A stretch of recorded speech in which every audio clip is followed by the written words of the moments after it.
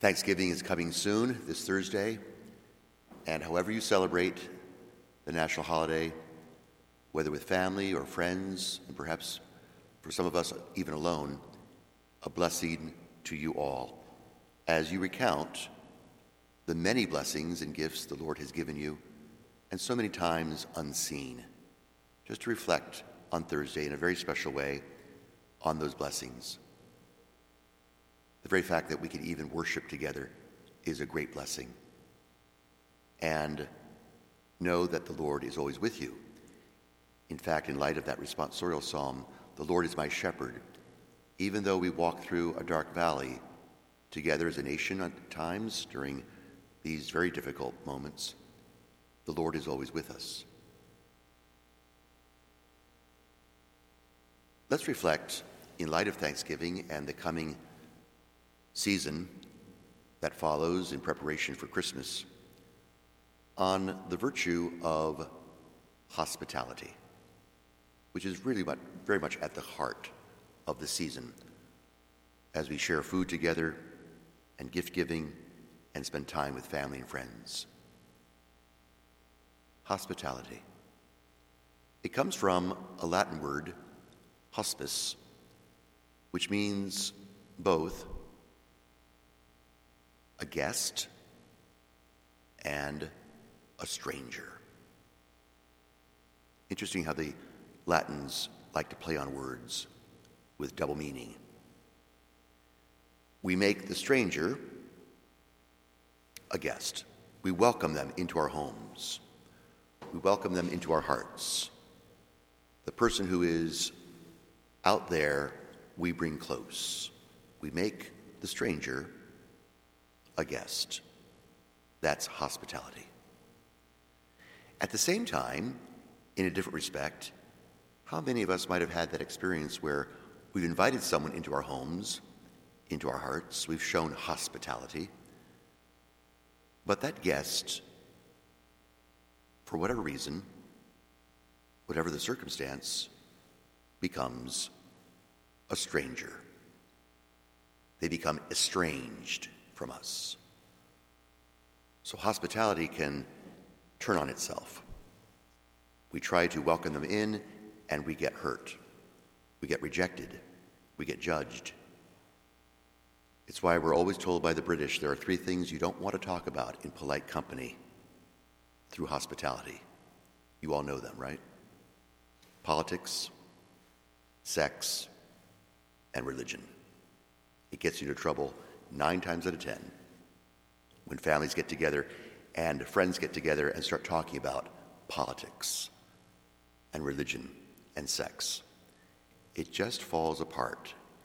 How many of you know that experience where someone has come into your home and the whole thing goes sour and they leave angry?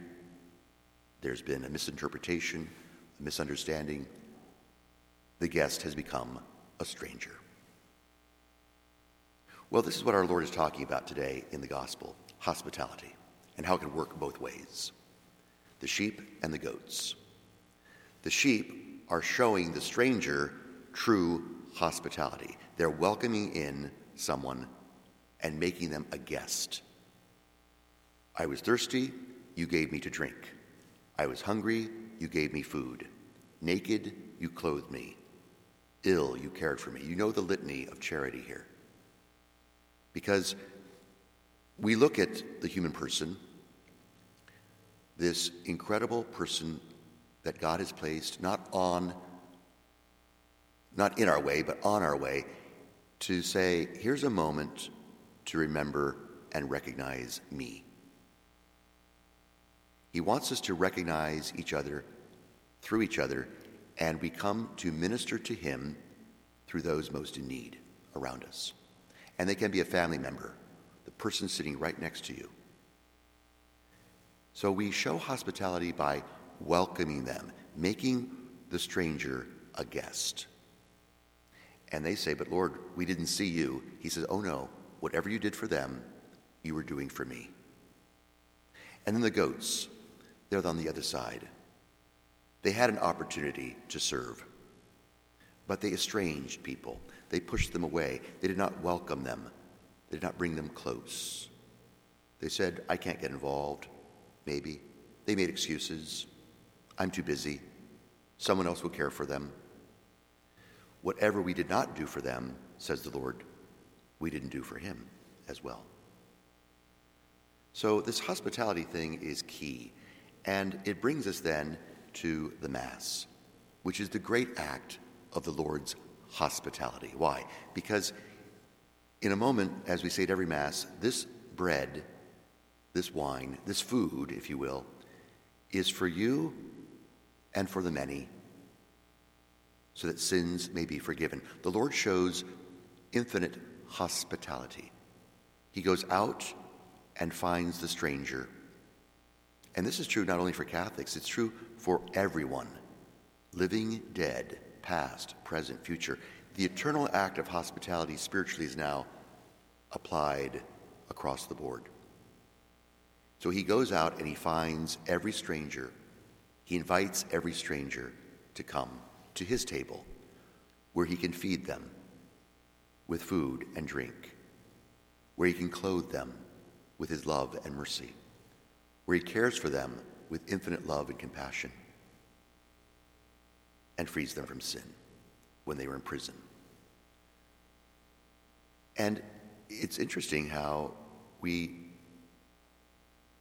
should reflect on his hospitality, because if the Lord has shown us this kind of tremendous grace and favor, then we in turn are invited to share that with people in need around us, so that we see the living icon in the people around us of Jesus.